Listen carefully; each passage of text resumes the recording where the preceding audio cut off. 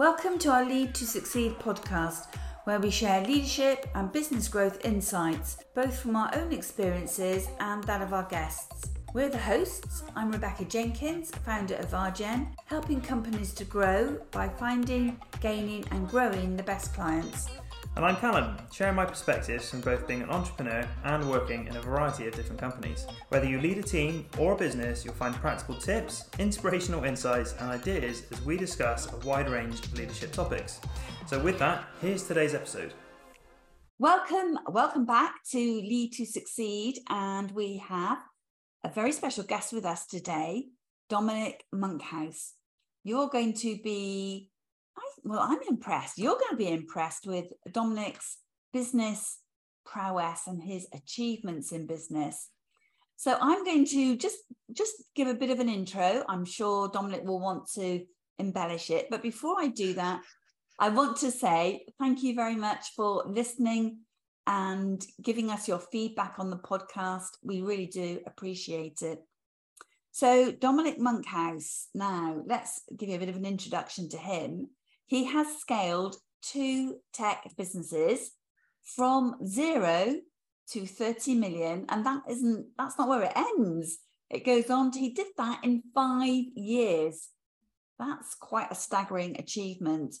And we'll talk about this as we go through the podcast. But the reasons why that was so successful, 2 key points that Dominic shares, and that is it's around execution and innovation.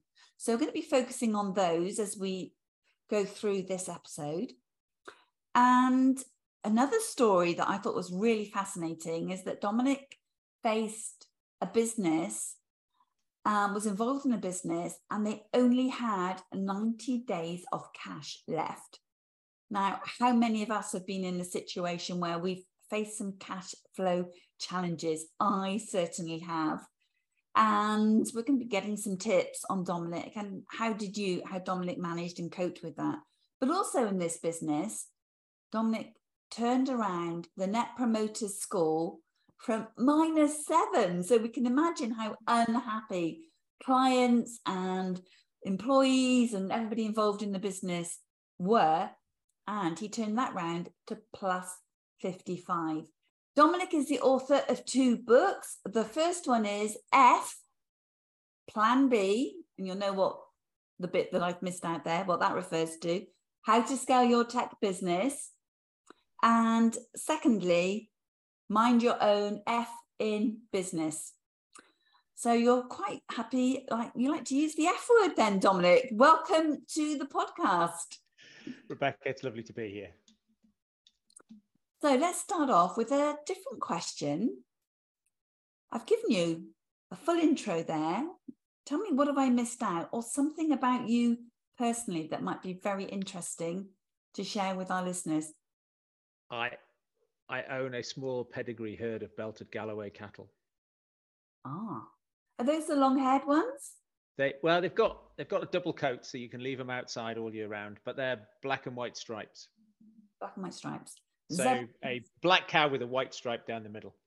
Ah, very nice. And why do you have those? So I don't have to cut the grass. So we've got a small farm down in the New Forest, and when we're working with clients, we have a building here that we've created to bring CEOs and their leadership teams off site. Yeah, very nice. Because I got bored of either being in people's offices and they would step out and never come back, or we'd be in a hotel and we'd be in the basement and the food would be awful and it was too hot or too cold or too small or the tech didn't work. And we created some space where we knew we could get people to do better work. Right, well, let's do a bit of an introduction then, Dominic, the sort of work that you do now, and then let's go into what do you think makes a great leader with all your business expertise and experience? I work with entrepreneurial CEOs of fast-growing, purpose-led businesses. And that's different from professional CEOs, because I think entrepreneurial CEOs often have vision, but might be rubbish at execution. They might be often late for stuff. They might have disorganized desks. They might have ADHD or dyslexia, but they definitely have an appetite for risk, and they're optimistic. And so I coach CEOs that look like that, because that's how I am. And so rather than tell them that they need to be more organized and tidy their desk or do things they're rubbish at, I coach the CEO and the leadership team to allow the CEO to be great at what they're great at and build a team so that they can scale their business. Okay. And what makes a great leader? I think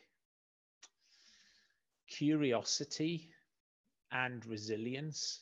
I think if you could show up with both of those two things, then you've probably a long way down the road. Well, I think with the type of CEOs you work with, I'm sure resilience turns up in spades, because if it doesn't, you're not going to be successful in that role of growing a business and it being generally, your own business. So I would say that's a key aspect. But let's talk a bit about the execution side. What do you mean by that? I think ideas are worthless. What you have to do is you have to turn those ideas into something. I think the job of a business is to get and keep customers. So we have to be doing something that other people value. And if other people value it, they'll part with their cash. And if we do a great job over time, they'll stay with us. And the cheapest marketing is word of mouth, which is why I love Net Promoter Score. One of the clients we work with at the moment spends no money on marketing. Every client they win refers them another 3 clients.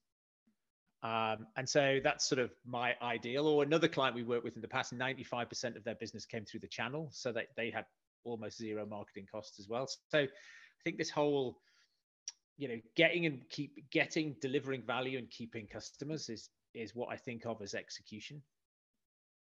And when you say you work with CEOs in this area, what do you see as being the biggest challenge with execution? So what are the barriers that you have to kind of help CEOs overcome when we talk about execution? I think there's a few changes depending on the size of the business. Mm-hmm. So when you're up to maybe sort of 15 people, the CEO had an idea, put together some helpers, launched a business. Many companies get stuck at that point. The CEOs then, the business can't grow bigger than their span of control. Often they're not great at detail. Often they keep changing their minds. You need to build a team, and that you can create a leadership team, and that can get you to 10 million. At that point, the CEO's got to be a full-time CEO and not the sales director or the marketing director or the technical director. And then as you go from 10 to 100, you've got to put in a management team beneath that leadership team. And each of those phases has its own challenges around execution. And often I see one of the things that shows up, even in some large clients that we work with, is that the CEO is the only person in the organization whose job it is to hold people accountable. And so their leadership, they look like it looks like hub and spoke. And you can see what happens is that when the business is smaller, the CEO is the smartest person in the room. And so everybody gets used to asking their opinion and getting their approval. And then somehow often those behaviors stick. And you get to the point where the CEO is just totally overwhelmed and isn't very good at having a difficult conversation. And so the organization hasn't learned how to be accountable. And the CEO isn't very good at holding people to account. And so you've got to then unpick that and say, okay, well, what behaviors would we have to put in place? What structures could we put in place? We use a framework called OKRs, objectives and key results, often to help clients to do that, thinking about outcomes rather than tasks. Humans love tasks. So at one extreme, you might have a dysfunctional leadership team where they turn up to the weekly management meeting. Everyone gets 20 minutes. They talk for 19 minutes. It's like a filibuster, leaving no time for questions. Mm-hmm. The team don't ask each other difficult questions. If the CEO doesn't pounce on them, they've got away scot-free and they're safe to, and in their presentation, they just say how busy they've been. And so there's focus on task and not outcome. And I think it's unpicking lots of those things so that, I mean, we were talking before we were recording about, waiters in restaurants or people doing what you expect them to do, going the extra mile. And, that doesn't happen in organizations where people are task focused, because it doesn't matter whether you do the task well or poorly, as long as you just do it. Whereas if you're thinking about outcomes, say customer satisfaction as an outcome, then it doesn't matter what you do. How do we get the customer satisfied? That's a very different way to look at how am I going to spend my time, and what have you told me what to do, or do I have the latitude to decide what I'm going to do? And so that's powerful in terms of dipping into the discretionary effort that's up for grabs, which is probably about 40% of people's energy can be unlocked if they feel able to do a good job and that they own the outcome. And that I think that must be much more fulfilling if you're an individual in a business and you've been given that latitude to work your own kind of skill set and be creative in undertaking the tasks. I mean, how much more rewarding does that feel than being just told this is the task you have to do? Well, you see, the task thing, I mean, you ring your mobile phone company for support, and some poor chap in India picks up the phone, and they've got a script and they've got to fill in the boxes and tick next and tick next. And, it's the lowest common denominator. You're never going to be wowed by that, right? The best they can hope for is that it meets your low expectation. Yeah. Whereas often I think sometimes people go, how can I help you get the outcome that you want? And I remember having calls with people where they say, I'm going to ask you some questions. I just need you to say yes. Just ignore what I say to you. Some drivel. And they go, you say yes. And they go, right, brilliant. Now I've conned the system into getting you the upgrade that you wanted. It'll appear in 24 hours. And it's like, they've had to work around the system to deliver you what you wanted. One of our clients is a company down in Australia, and they have a story that they tell in their onboarding. And the lady's on the call center and a phone call comes in, and the husband says, look, my wife's on her way to the airport, and I know she hasn't engaged global roaming, and I know you can't do it when you're overseas. So what can you do? And the lady on the support desk said, right, look, where is she? What airport? What's she called? Gets a phone out, puts a SIM card in, gets in a taxi, goes to the airport, finds his wife, gives her the phone. And they tell that story. And then they say, and the customer wasn't even a customer of our mobile phone solution. He was a customer of ours, and he knew that we have, net promoter score in the 80s, and he hoped we would help because he knew his mobile phone provider wouldn't help. And we were able to help him and solve his problem. And so you then tell stories like that. Those myths and legends tell people on day one that they have latitude to not ask for manager approval and to be creative. And then, this company have their own chief storyteller to try and immortalize the best stories each month. I think stories like that are incredibly inspiring, and I could share my own experiences in that area. When I'm not going to go into detail, but legendary customer service experiences with hotels like Ritz-Carlton and Southwest Airlines. That if you apply for a job at Southwest Airlines, and you may know this yourself, Dominic, the receptionist makes a contribution to that person's applicability to the role based on how they engage with them at reception. Totally. And this is what it's about, isn't it? It's having the right attitude, the right mindset to be fantastic at the role. I remember chatting to the head of VP for HR at JetBlue, and he said he hires people who smile when they enter an interview because they've got genetic disposition to smile in a stressful situation. And he said they make amazing hostesses because there are times when it's going to be stressful, and what you want people to just have this natural propensity to smile in the face of adversity.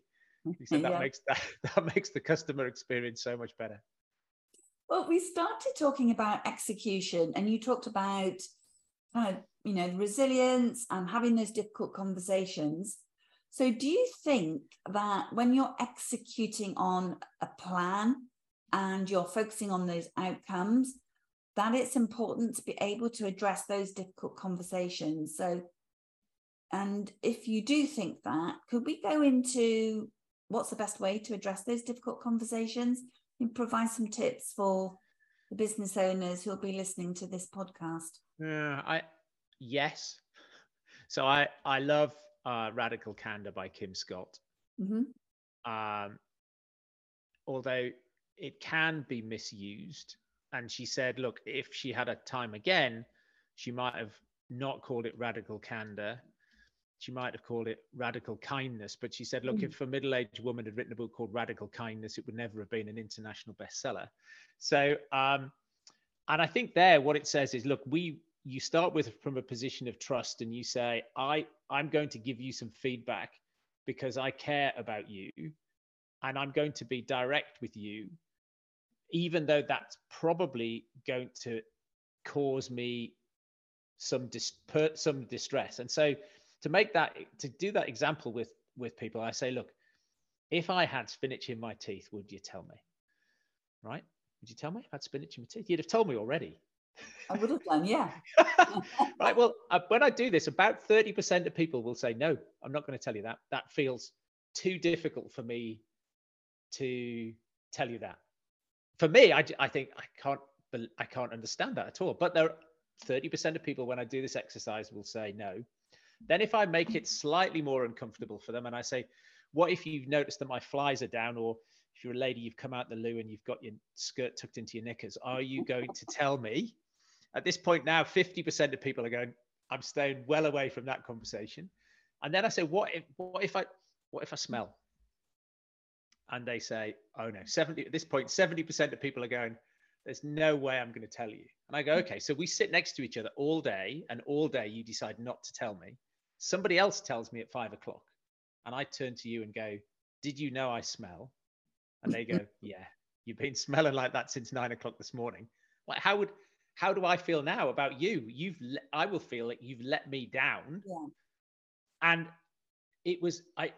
so what stopped you telling me? Right. And so that difficult conversations are difficult for a reason.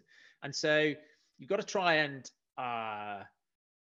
practice it. You've got to try and celebrate when people have difficult conversations in meetings, when you've got to build psychological safety. One of the most transformational things we did at Pier 1 was we instituted a rule called no triangulation.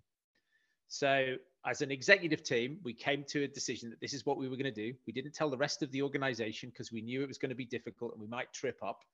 But what you said was, you're not allowed to have a negative conversation about somebody unless they're in the room. Mm-hmm. So unless I come to you and say, Rebecca, Fred, blah, blah, blah, blah, blah. And then you can go, okay, Dom, it sounds like you need to have a conversation with Fred. I'm going to give you 72 hours to have it. And then I'm going to check in with Fred. And if you haven't had it, I'm going to tell Fred what you said. I love and that. So we had somebody who left because that was too difficult for them. It was easy for them to agree to do it, but not possible for them to live it. And it's hard. And I had somebody come up from one of our channel directors came over, and I said, well, you need to go and talk to the sales director about that. 72 hours later, he was back at my desk. I can't believe you told him what I told you. I said, I told you I was going to do that. He said, I can't work here. This is ridiculous. Okay, don't then. So he didn't. He left. But he'd spent all his life in corporate businesses where people play politics. Yeah. And nobody tells you honestly what they think. And I think if you want to build trust, then you have to have some vulnerability, and you have to be able to take feedback. As long as you have, so what else needs to be in place? Well, you need to be a team. You need to have purpose, right? You need to have a reason why all of this would make sense. You need to have some rules of engagement, and we need to be able to keep score. And if these things are true about teams or games we play, then it would be important for me to to get feedback from my colleagues so that I can be the best version of me. And then you start to attract people to give you feedback, and you can sit people down. We do an exercise. We do lots of exercises where we might, depending on how high we think the level of trust is in the team, we might start just by giving praise, because often feedback isn't just negative. You know, in Gallup's Q12, one of the questions is, have you received praise for doing a job well done in the last 7 days? And when I was talking to Jim Harter, who's the chief scientist at Gallup, he said, look, in one-to-ones, if all you do is give praise, you do a 10-minute meeting once a week and just give praise. He said, underneath praise means we've set clear expectations for each other. We've been able to measure that you said what you were going to do, because otherwise I couldn't give you praise for doing a good job. And so I like that. But we often just get people to write down the top 5 things that this person does that helps us to become a high-performing team. And I mean, you sit there and people go, I don't feel very comfortable doing this. You're only telling them what you like about them. Yeah. Like, right, it's like, let's start with that. We're not, even before, some teams just have had so little practice at giving each other feedback. So it's they're unable to do it in the moment. And so you have to try and create moments for them, walk through it, and get them to take baby steps before we get into them being radically candid or delivering feedback. And then often what you have to do is there will be some introverts in the room. So you've got to stop the clock, ask them for their input, make sure that they speak. Mm-hmm. Excellent advice. Now let's say we've got a business founder listening and they're thinking, oh, that feels incredibly uncomfortable. I love to give praise to my team. I'm very happy about doing that. But I know that I'm a little bit slow at picking up on things that I know need to be changed. What's your advice there? Because I always feel it's always good to nip it in the bud, because your teams will see it, even if you don't see it immediately as the CEO. So what's your advice here? We start many of the sessions with clients with a session called Brutal Truths. So you can't make progress unless you've agreed on the truth. Mm-hmm. And so often people will start with their opinion. They'll write their opinion on a Post-it note, and I'll take it down. I'll say, no, that's your opinion. I don't know. The company's growing too fast. Okay, that's your opinion. What is the fact? Yeah. And they'll go, oh, staff churn's too high. Okay, what's the fact? Right. And they go, staff turn, we lost 3 staff last week. Okay, fantastic. That's a fact. Now you have an opinion that's attached to that fact, which may or may not be shared by the people in the room, but the facts should not be debatable. They should just be the facts. And getting people to the same set of facts and then getting people to share their opinions about those facts is phenomenal. You just see where all the misalignment is. Mm-hmm. And the reason we do that at the beginning of a session with clients is because otherwise people have got this, they bring this baggage with them, all of this stuff that's in their heads that they haven't ever said. And then that's their filter on the world. And so that nipping it in the bud thing, often, if we're working with clients every quarter, often people will say they do a similar exercise each month. Okay. So, what is it you're carrying around and not said? And that might be about an individual. It might be how they made you feel. It might be about something in the business that somebody thinks is true and isn't true. But even just that, getting people to write the facts on a piece of paper, a Post-it note, and stick it on the wall. What are people thinking but not saying? What happened in the past that we need to forget? And just doing an exercise like that to try and clear away some debt can be really, really helpful. And then it's much easier to then, in the moment, not get stuck. Well, this is very much about leadership, this podcast. So all of this starts with the leadership team, doesn't it? Or the leader of the business. So do you think they have to do that own internal assessment themselves before they can before they can do this in an effective way? Yes, I think if you're going to do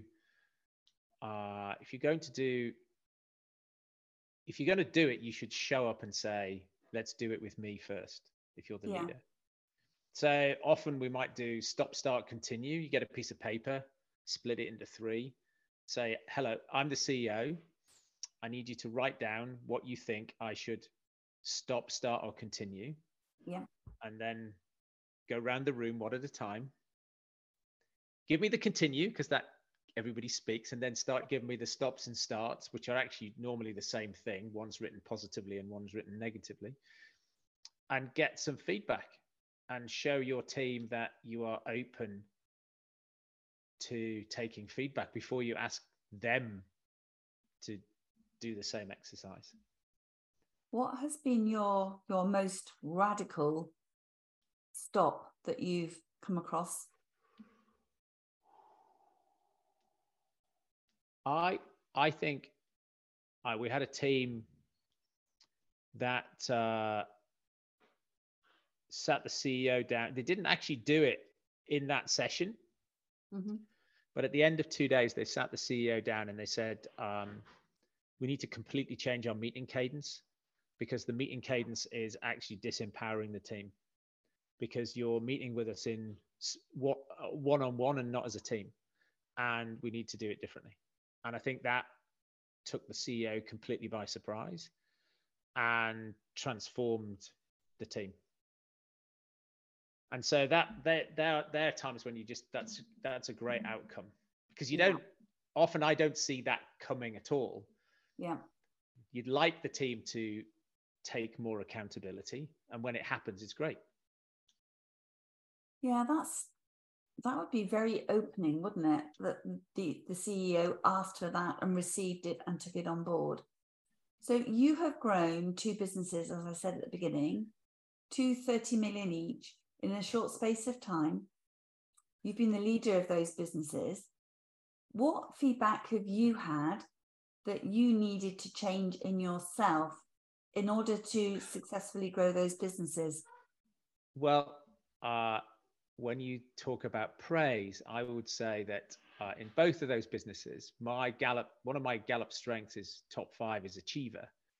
So in Gallup strengths, you have a balcony and a basement, and balcony is obviously the good bits, and the basement's the bits that might come with it that might be a bit more negative. And so one of those is people with achiever can have a tendency to not say thank you or celebrate success. And now, intellectually, I know the value of a handwritten note to one of my team, or saying thank you to one of my team and celebrating success. I just forget. Just don't do it. So my team would say, "You're shit at this, Dom." And I'd go, "I know. I'm trying really hard, but I'm good at other things." And so my team would write notes to people on my behalf and then tell me that they'd done it, because that used my authority to say thank you and celebrate success, knowing that I wouldn't be unhappy with them doing that. And so that was the team using me to grease the wheels, knowing that I wasn't ever going to be great at that myself. And I'm in awe of people who write, 3 handwritten notes every morning, and I love it, but never going to happen. I could wish it all day long. It'd be like learning to speak Spanish. I wish I could speak Spanish. It's just not happening anytime soon. Well, thank you very much for sharing that, because I think that just helps. We all know that we've got areas that we're not strong at, and we can always delegate that task to somebody else. Don't have to have all the answers ourselves, do we? Do you know what? Some people, in the Gallup strengths, empathy is number 34 out of 34 for me. So that's that. It's not that I don't have any empathy. It's just absolutely not a strength of mine. But there are other people who are absolutely amazing at it. And so allowing them to play to their strengths is then, I was going to say, gets me off the hook, but it does, because it's team. Business is a team game, right? So you don't say, oh, the goalkeeper doesn't say, oh, I really fancy being the striker. And the striker doesn't say, oh, let's go in goal. Because you'd let in more goals and wouldn't score any. You'd be defeated. So pick a position and play to your position. Yeah. Well, we've touched on execution, and thank you very much for sharing your tips and ideas on that. Let's switch to innovation, because you said that was fundamental in you being able to successfully grow the business. What does innovation mean to you? And maybe you could share some examples with us. I think you have in any business people who see the world not as it is, but the way it could be. Now, not everybody does that all the time. And there are different parts to innovation. But if somebody sees something is broken and it could be done better or differently, then I want them to put their hand up and tell me that we could be doing this differently. If we're trying to improve customer experience, so I would get the new starters together, because I think new starters in your business have a superpower. They see the world differently when they arrive, and so you're able to pick their brains for maybe 6 months. Like, what have you seen done better? What doesn't make sense? What seems strange? What have we just made too complicated? You can pick their brains and either get them to fix it or get somebody else to fix it. So that's really powerful, because that builds a culture. You can make a contribution from day one. You don't have to have been here for a year. Yeah. People can, at Rackspace, we had all this old memory from servers hanging around. And so somebody took it and put it in acetate blocks. So the staff rewards, the Rackstar Awards, had been designed by one of members of the team, recycling some memory into awards instead of a plastic silver thing that looks rubbish. And all sorts of innovations. One of my favorites was we were top 50 places to work in Europe, and so I asked the employees, it was a conference in Copenhagen, and I asked the employees, who's made the biggest contribution to making this a great place to work in the last 12 months? And 2 people, Sam and Annalise, I think, were nominated to go to Copenhagen, and they came back with this idea, which they said is called Fluff Fairies. And I said, okay, what happens? And they said, we spot people in the organization having a tough time, and we work out what we'd have to do to raise their spirits. And then we come to you for some money, and we buy a thing, and we put it under their keyboard, and we sprinkle fairy dust all over their desk. And then the company takes no credit. It's like the fairies have been. And so, one lady, her mother was in South Africa, and it was Christmas and the tickets were too expensive, and she needed to go and see her because she was ill and she couldn't afford to go. So they came to me and said, right, we want some tickets, put them under the keyboard, sprinkle fairy dust over it. Company takes no credit. And so that's just one of the, an amazing impact on culture in the organization. And that's the, looking at another organization where they've got an idea and bringing it in, that's the innovation. Can be fixing something or stealing an idea or changing something, but it's giving people an environment where they feel able to. And I think in lots of companies up to maybe about 100 people, the organization's flat enough that the CEO bumps into somebody in the coffee, in the break area, and somebody has a moan, or they go at the pub and somebody has a moan and it gets fixed, or somebody has an idea. And over 100 people, unless you put something in place, I think then the status quo around the way we do it is more valuable than changing it starts to set in. And I remember when I was at Glaxo, my boss saying to me, because I'd said something about multivariant analysis and and the marketing team were rubbish, and I could have a better plan to grow the territory myself. And he said, you don't get paid to do that. You get paid to do what they say. And I'm like, oh, you're killing me. And so I just, it's just stifling all of those ideas. The best in class is Richer Sounds, the small audio store. Yes. So before there were Apple stores, Richer Sounds had the record for the highest revenue per square foot. Yeah. They get 2 suggestions per employee per month. And that's the level of innovation that you should aim for. And if you get volume, within that volume will be some quality. And if you get no volume, then you just don't have an innovation culture. You don't have people suggesting. It feels like there's a lack of pride You know, that if you get 2 per month, then your employees care about you, and you've created an environment where they're thinking about your business in the shower, and they come to work and they're like, aha, or they have their own experience and they go, that was great. We could do that. We could do that for our customers. Here's how it would work here. Yeah. And those types of things are just gold dust.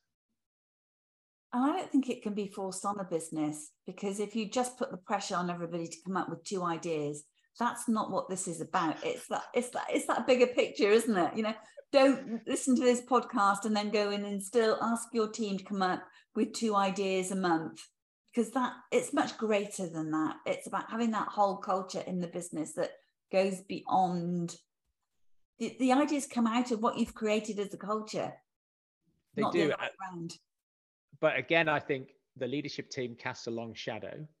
Yeah. And so in your week, entrepreneurs who are listening, in your weekly management meeting, see, whilst you can't get the whole employee base to come up with 2 ideas, I think it's entirely reasonable to say of your executive team, when we get to our weekly management meeting, I want everyone to come with at least 2 ideas, which they, of course, could either come up with them themselves, or they could create in their teams some mechanism or something.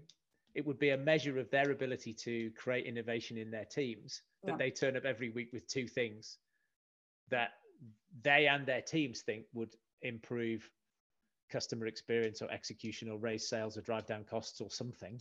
Yeah. And it doesn't need to be a big thing. I mean, the idea, you know, it can be the smallest thing that's going to delight a client or a member of the team. Well, so I also ask executives, including marketing and HR and finance, to speak to a customer every week. Oh, wow. And so if you speak to a customer every week, and if you speak to an employee in the organization who's not in your direct line of reporting, then actually those 2 conversations are often the source of the 2 innovations that you need to bring on a weekly basis. Yeah. And what happens is, you just have innovation. Innovation becomes something that we do at the top. The whole organization will follow. And because the leadership team casts this long shadow, and what they do, everybody else does. Yeah. So I remember when I sold my previous business to a FTSE 250 business, and they appointed an innovations director.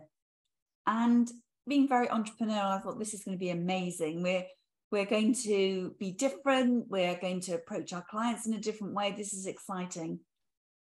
But unfortunately, he didn't last very long in the role, and he was never replaced. So this whole idea about bringing innovation into a corporate environment, and sort of the example you gave, do you think we're beginning to see a little bit more of that? Do you think we're businesses a little bit more open to kind of creativity coming from their team and really encouraging that? I think if you're measuring customer satisfaction and you're measuring employee happiness or employee engagement, then I can't think of anything more demotivating than, like not putting these things in place. Your A players, are 5 to 10 times more productive than your B players.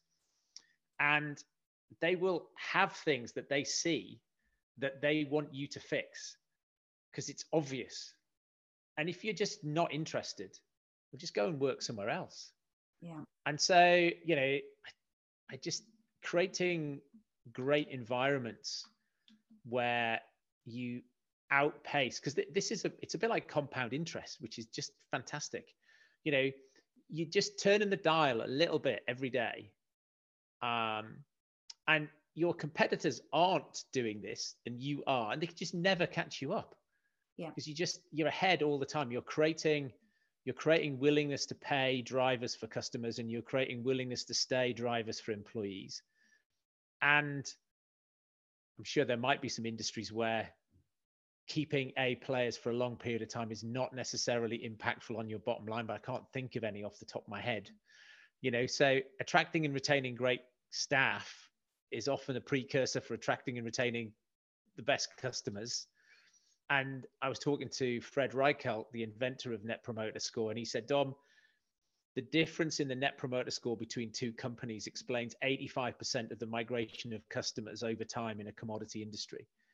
And it's just like, that, it's playing the long game. Yeah. So on that note, what tips would you give? What practical tips from everything we've discussed? We haven't even gone into cash yet, have we? And maybe you have to come back and talk about cash, because that was an incredible situation you were forced into with only 90 days of cash left. But what practical tips would you give our listeners around creating that amazing work environment? Because I'm so with you on this. It is key. It's fundamental to long-term growth. It's fundamental to creating customers that love what you do and want to stay with you for the long term. So three tips. Could you condense that into 3 tips for us, please, Dominic? Probably. I would say only hire A players. Mm-hmm. So that's the top 10% of available talent for a given job in a given location at a given salary. Make sure that the people you hire are better than, or at least as good at, or not better than your best people. And so often in small businesses, we've got Mary, she's amazing at sales, so we hire somebody cheaper and not as good. I don't know why. We've got no background in development. Just hire another Mary.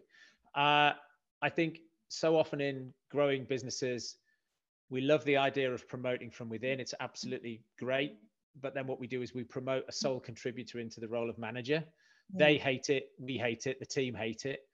We lose our best performer because they're a rubbish manager. So don't do that. People should only be managers if they are amazing at managing people. Otherwise, keep them as sole contributors.